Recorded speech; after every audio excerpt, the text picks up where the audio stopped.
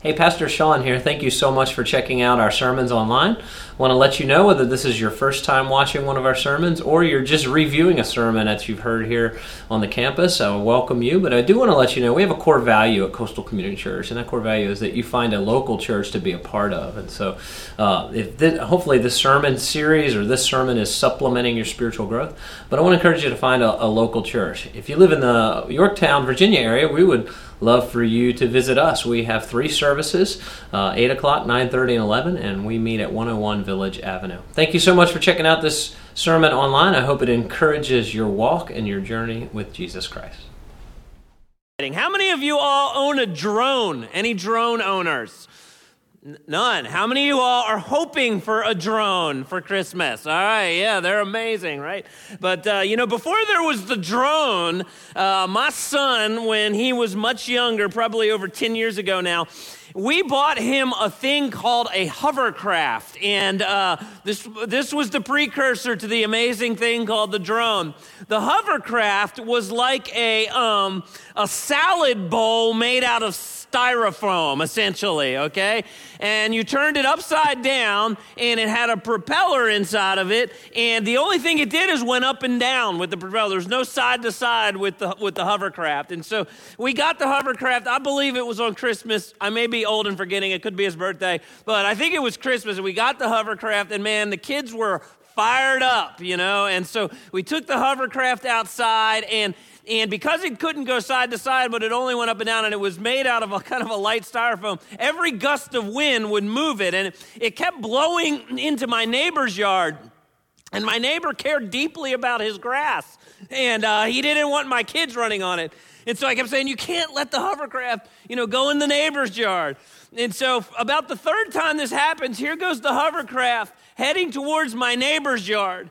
And I said, no, you can't let it go in the neighbor's yard. And so my son cut the power to the hovercraft, and it dropped from about 35 feet in the air straight down.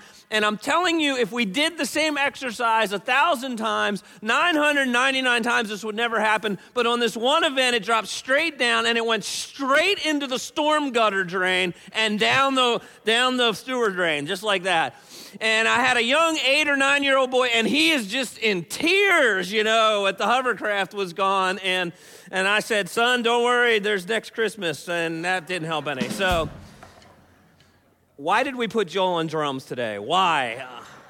That's going to be a department meeting next week. So just kidding.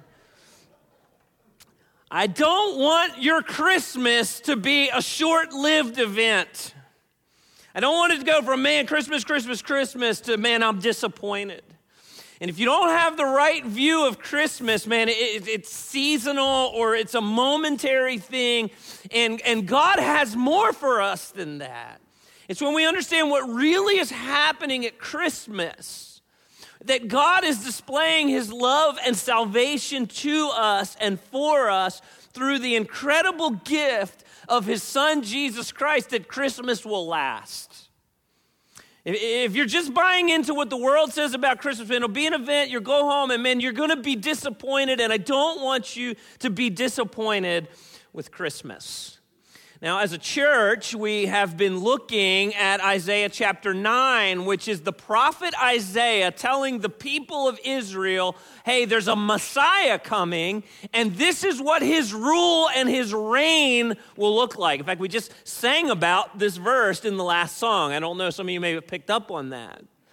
Now, if you don't know Isaiah chapter 9, verse 6, as soon as I read it, many of you go, oh yeah, I've seen that on a Christmas card. Oh yeah, I've seen that on a Christmas banner. But Isaiah chapter 9, verse 6 says, for to us a child is born, and to us a son is given, and the government shall be upon his shoulder, and his name shall be called. And there's 4 names here given to the promised Messiah that define the rule and the reign of God's Son, Jesus Christ. And his name shall be called Wonderful Counselor, Mighty God, Everlasting Father, and Prince of Peace. Next week, we're going to look at the 4th one, Prince of Peace. This morning, I want to look at Everlasting Father.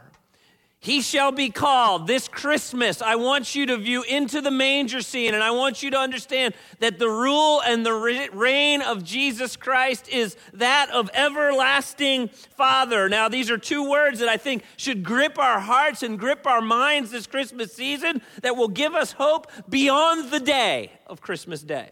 The first one is everlasting. When you hear the word everlasting, I want you to think of permanent. The rule and reign of Christ is permanent.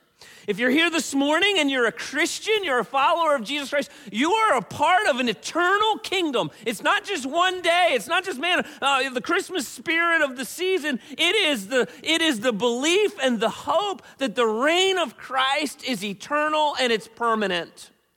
The author of Hebrews kind of latching onto this in Hebrews chapter 12, verse 28 says, therefore let us be grateful.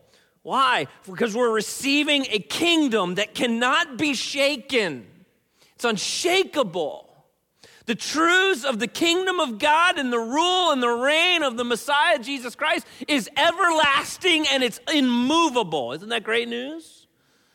We live in a shifting world that things you never know from day to day, but not the reign of Christ.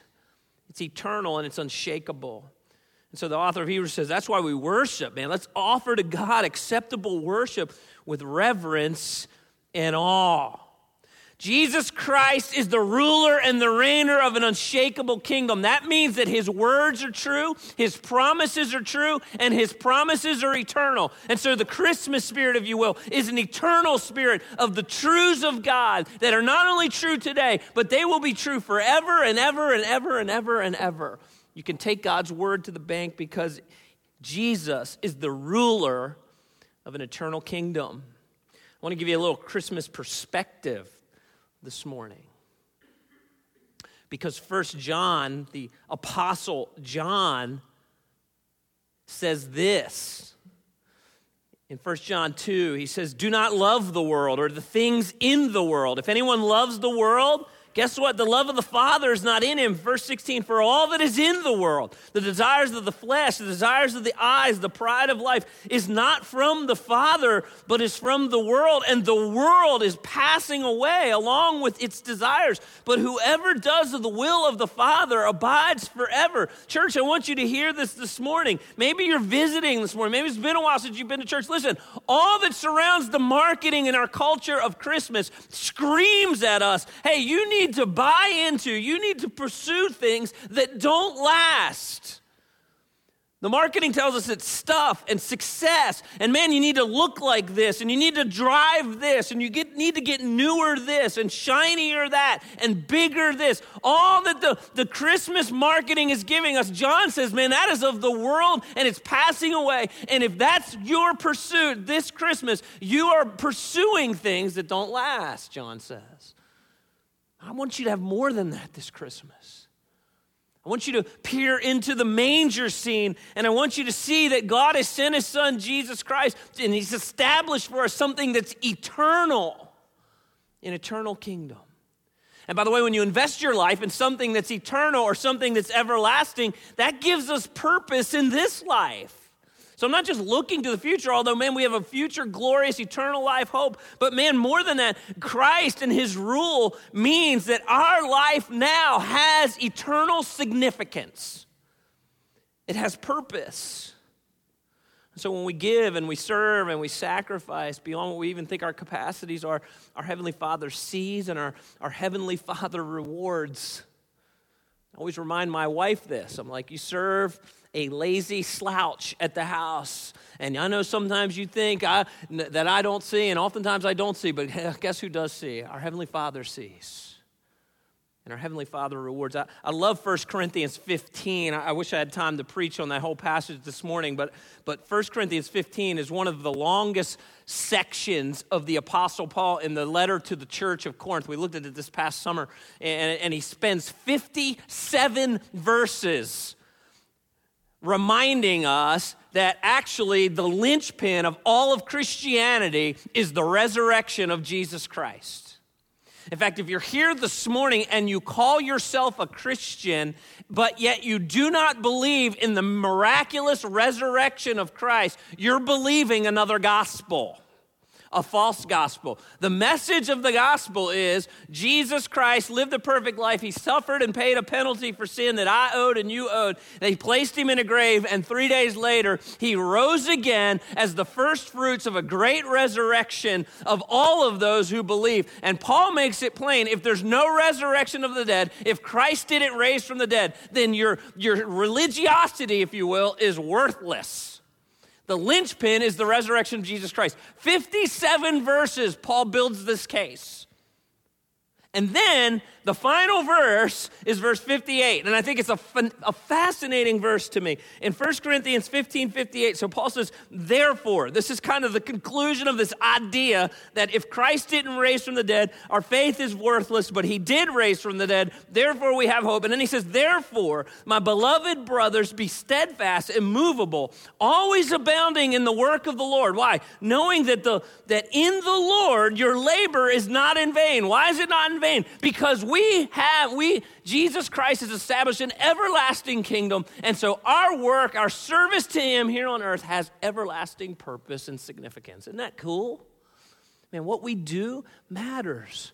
We do it to worship Christ and a part of his kingdom. Why? Because we are worshiping a Savior whose kingdom is everlasting. The third thing about the reign of Christ being eternal is God in his grace has granted us the gift of eternal life. He's granted us the gift of eternal life. God sent his son on Christmas as a rescue mission. Listen, if you're here this morning, don't take your sin lightly. Human nature, that's what we like to say, which is true, like human nature. It's just my human nature. I just messed up. Now, your sin is not just some small mess up. It's a rebellion against the character and the word of God. And God doesn't take our sin lightly. He holds us responsible for our rebellion against him. Our rebellion against our Creator deserves death. It deserves the wrath and the judgment of God.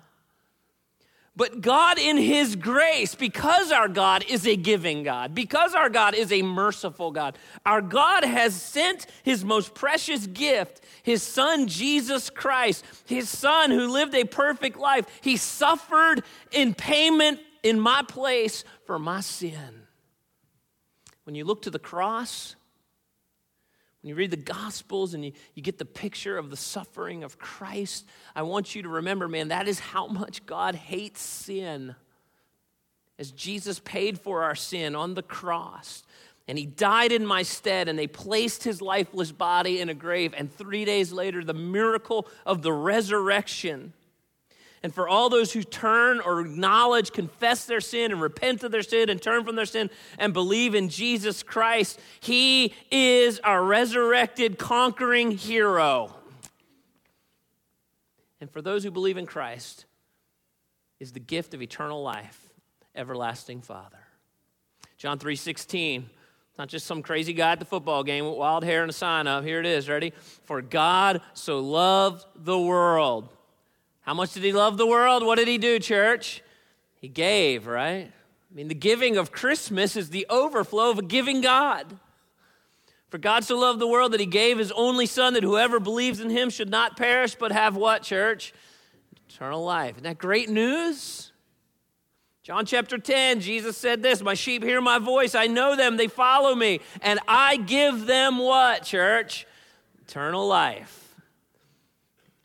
They will never perish, and no one will snatch them out of my hand. John 11:25, Jesus talking to Martha after her brother had passed, and Jesus said, I am the resurrection and the life. Whoever believes in me, though he die, yet shall he live. And everyone who lives and believes in me shall never die. And then he looks at Martha, and he says, do you believe this?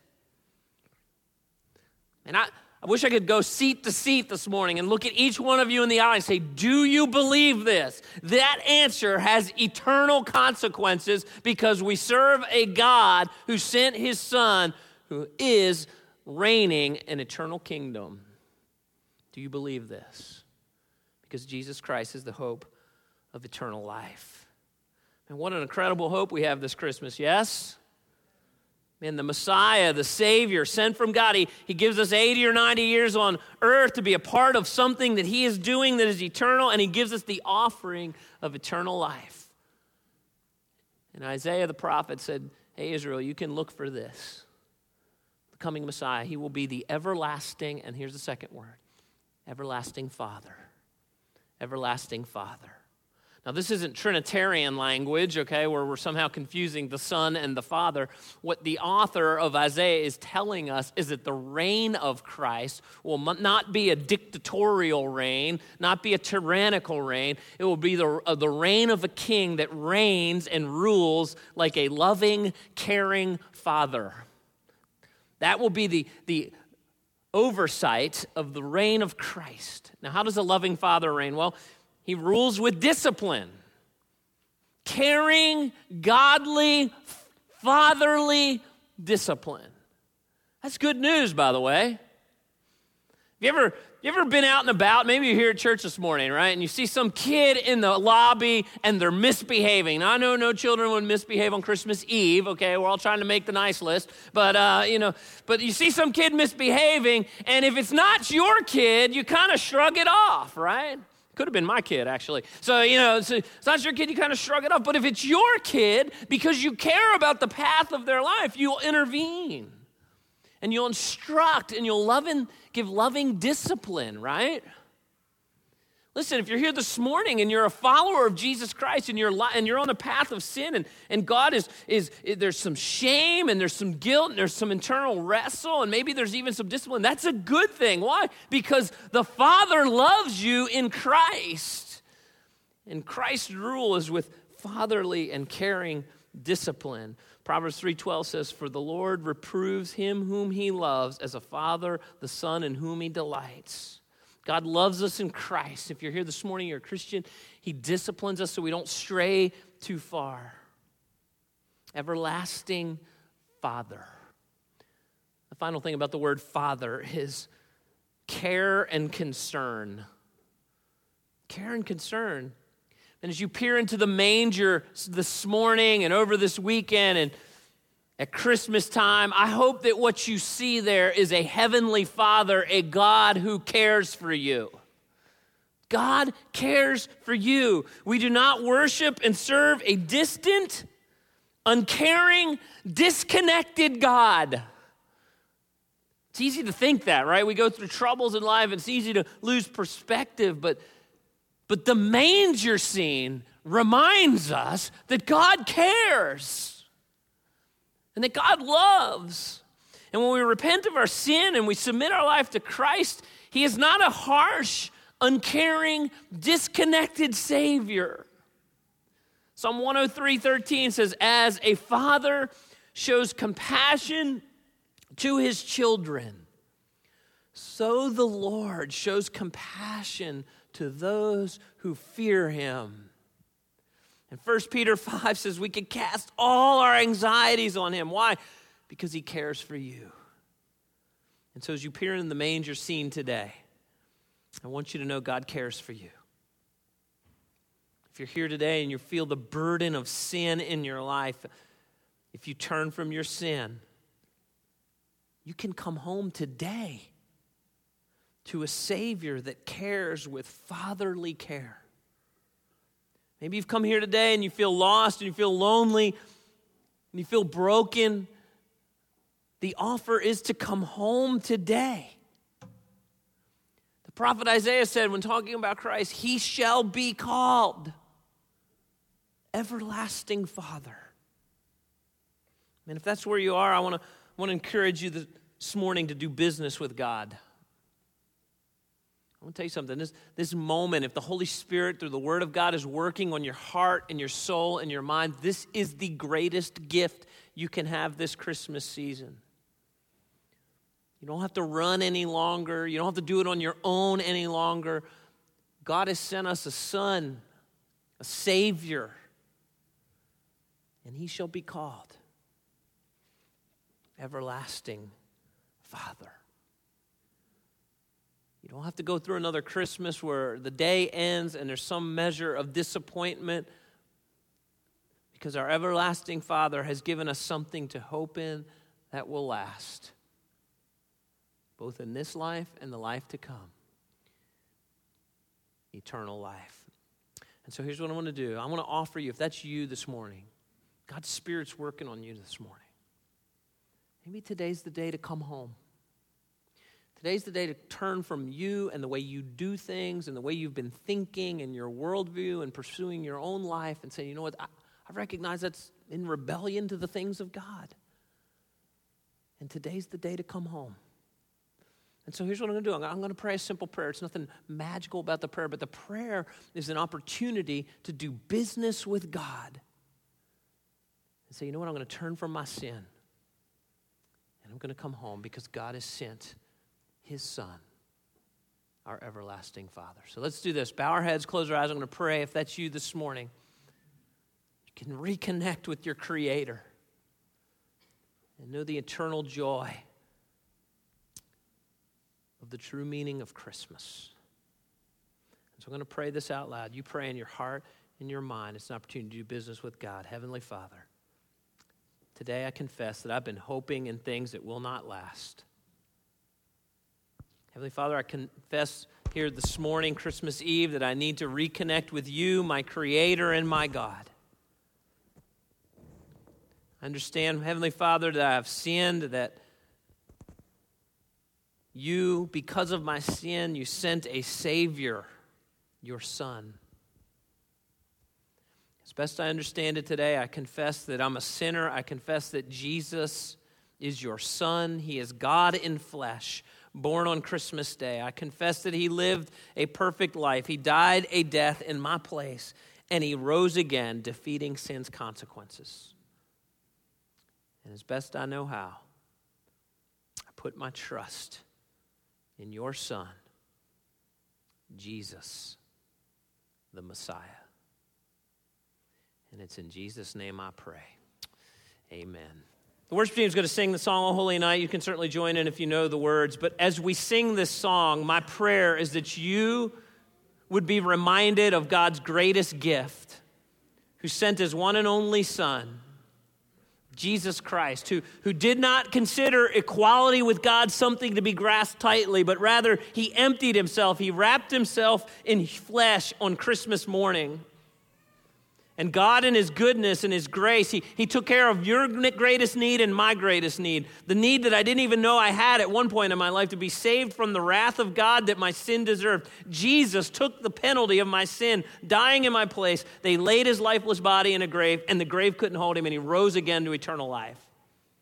And I love the song, O Holy Night, because God could have left me hopeless and in sin and in error, pining my way through life. But no, our Savior, the everlasting Father, He cares, and He appeared on Christmas morning, and the soul, my soul, felt its worth. And I hope your response is like the response of the Christmas song, a thrill of hope. The weary world rejoices as yonder breaks a new and glorious morn. Church, in our hearts, let's fall on our knees, because Christmas morning is truly a holy night. Ushers, would you come forward? Let's listen to this song.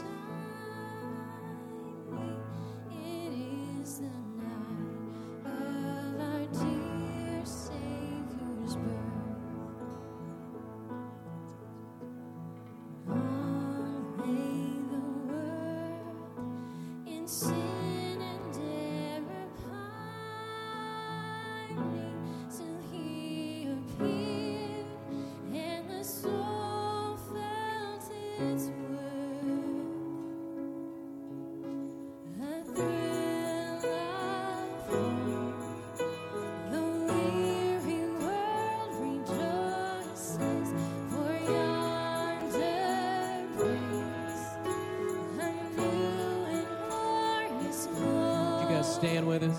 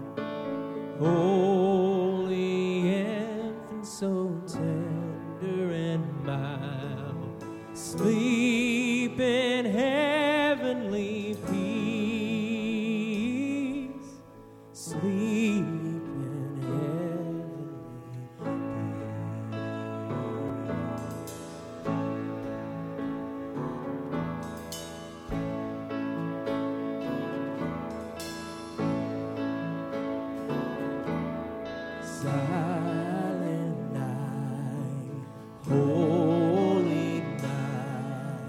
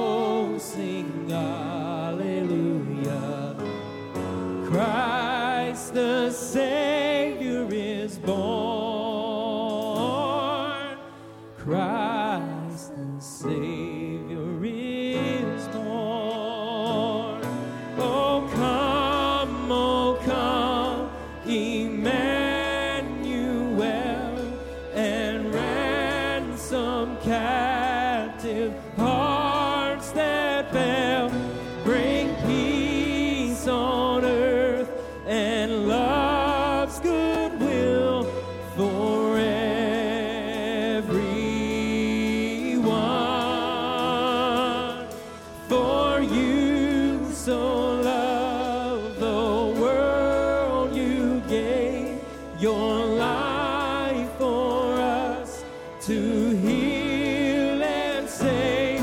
We see the echoes of your grace for everyone.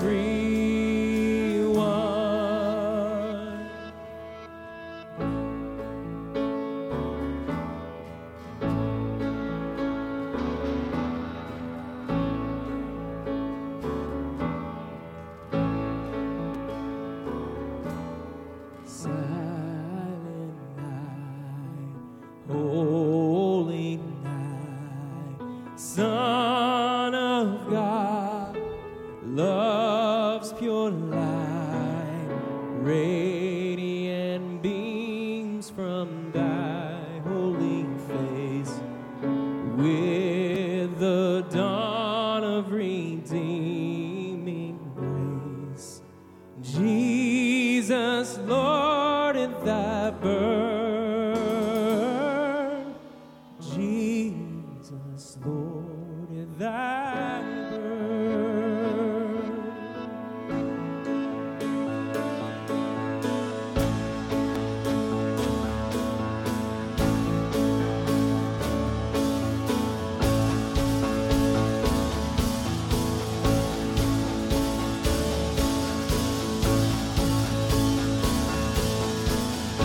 Oh, come on, come.